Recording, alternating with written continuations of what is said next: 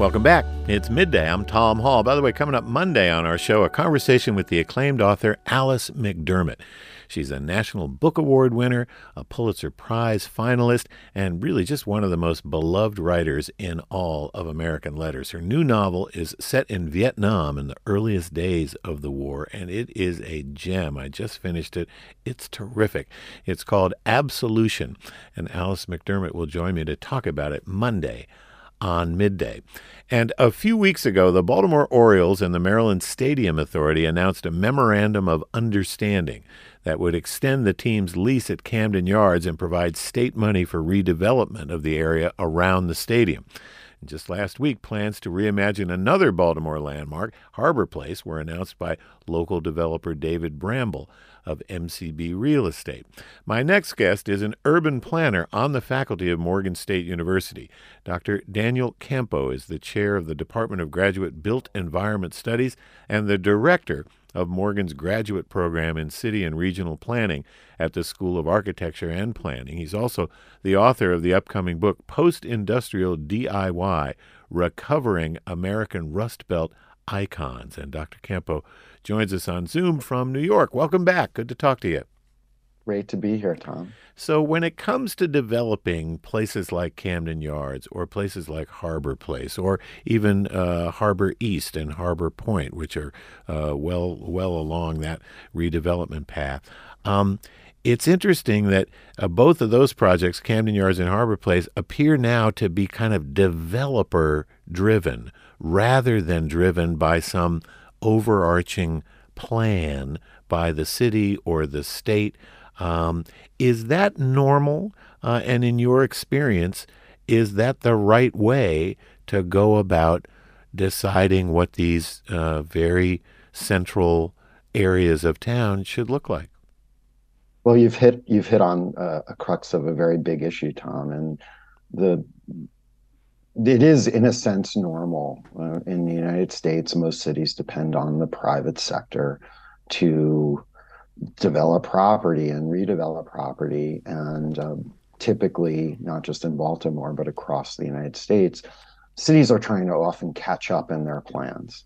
So it is quite normal. I think Baltimore is more dependent on the private sector than most cities.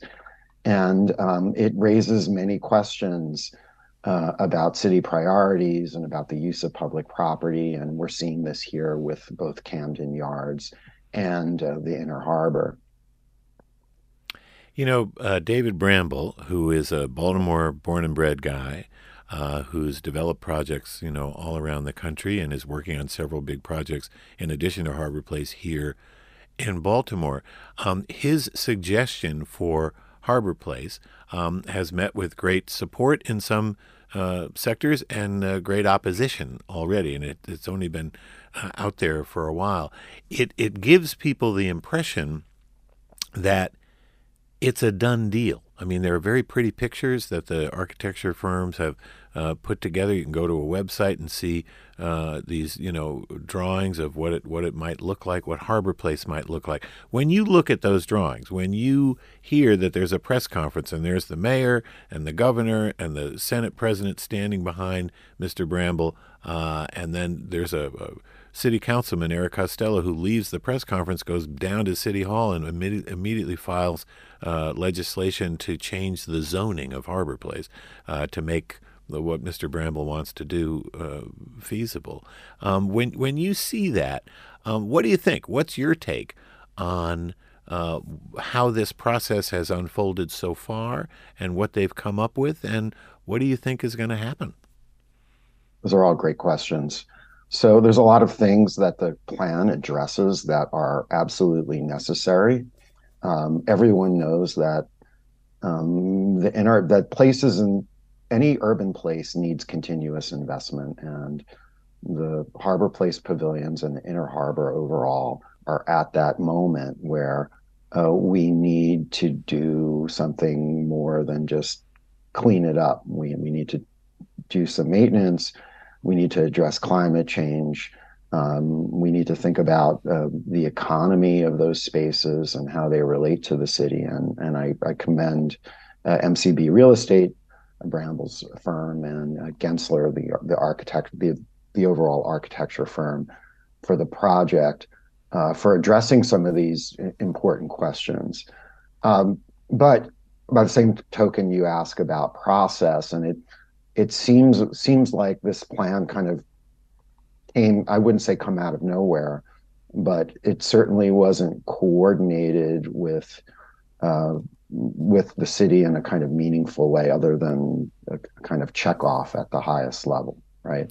The plan doesn't build upon the Inner Harbor Master Plan, which was now released a decade ago. It doesn't.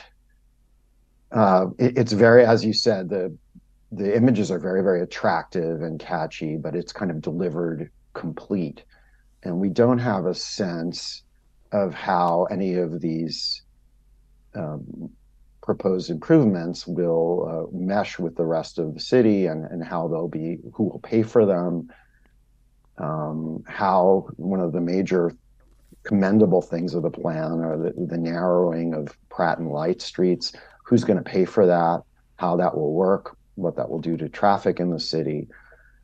These are all questions that need to be worked out, and need to be worked out in a kind of public forum that until last week we haven't even begun yet. Dr. Daniel Campo is the director of the graduate program in city and regional planning at the School of Architecture and Planning at Morgan State University. We're talking about Harbor Place and Camden Yards and how things are getting done in terms of the process of redeveloping downtown. 410-662-8780, our email midday@wypr.org if you'd like to chime in.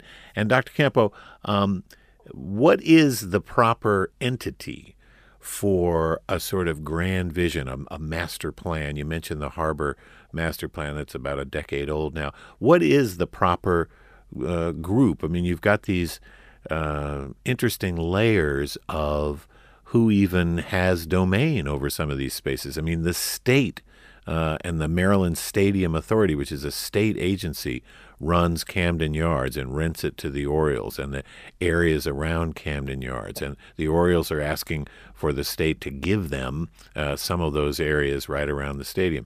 Harbor Place, David Bramble bought it. I mean, he owns a good chunk of it. And then there's the public right-of-ways, the Light Street, Pratt Street, which the city owns. So there's all these different layers of people who actually own the buildings and the areas around the buildings and these areas. What is the proper place in the government for, or maybe it's not the government, maybe it's something else, extra governmental. What's the proper entity to decide how these things could be coordinated? Well, you've hit upon a major problem, and there are certainly a lot of stakeholders to these plans and people who have ownership interests, as you've noted. But the city of Baltimore has a Department of Planning. There's a lot of very competent, capable, smart, creative people in that Department of Planning.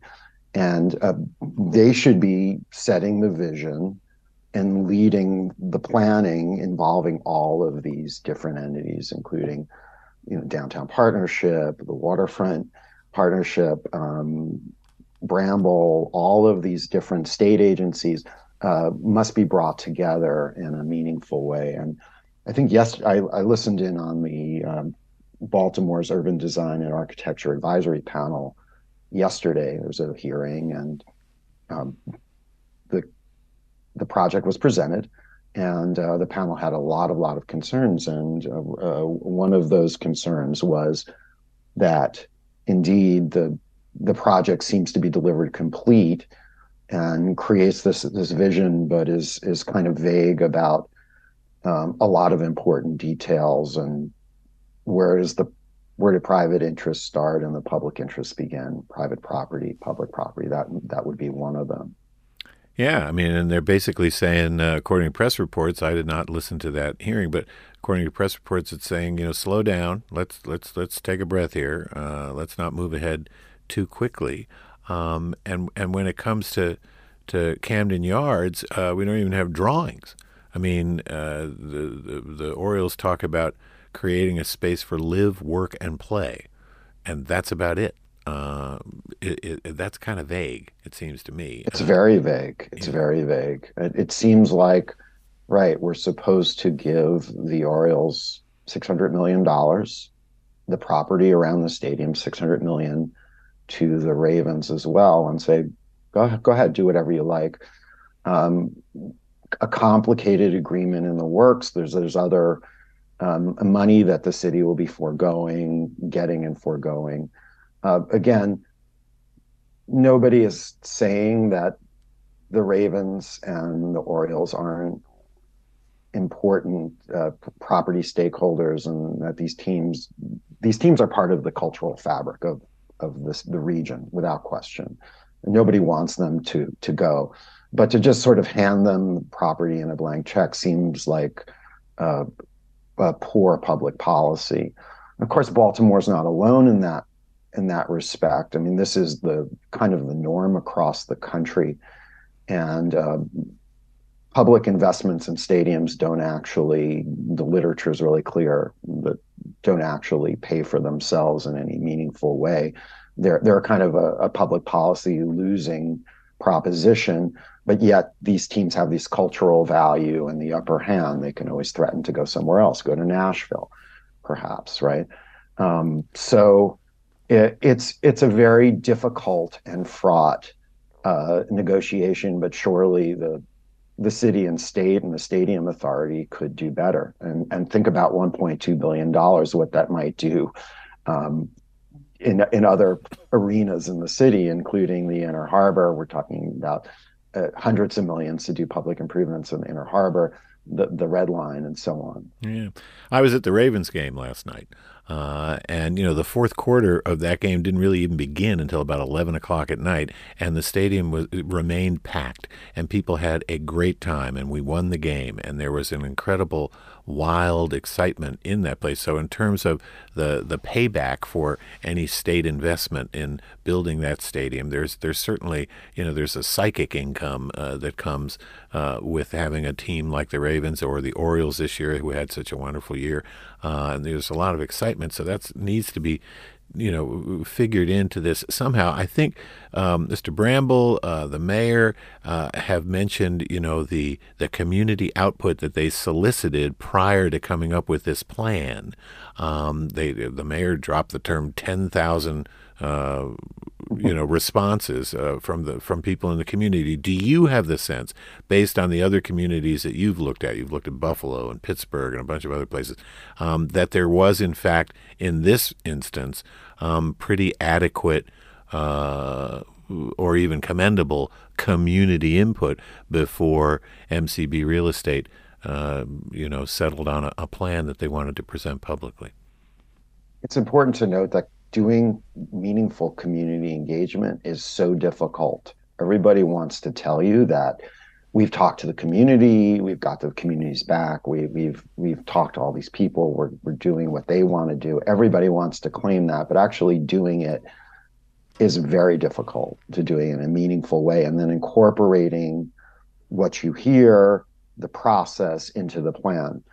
In the case of Harbor Place, that process, which was publicly funded, started.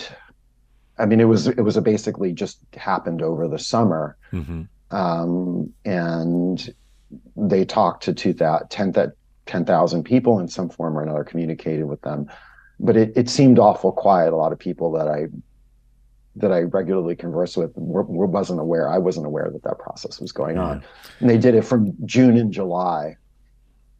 Finished in early September. Yeah, and it seems like it doesn't seem like it was done in a meaningful way, in a way that captures robust and diverse voices across the city and region. And they probably would dispute that, but I'm sure. And of course, we will continue to ask them and great experts like you about it as we continue to pay attention to this as it evolves. Dr. Daniel Campo, he's the director of the graduate program in city and regional planning at the School of Architecture and Planning at Morgan State, and the author of the upcoming book, Post-Industrial DIY: Recovering American Rust Belt Icons. Thanks so much. Appreciate it. Thank you. And coming up next, a theater review with Jay Wynn Russick. She'll share her thoughts about Sweet Charity at the Motor House in a production by Be More Broadway. Judy's with us after a quick break. I'm Tom Hall. Stay with us.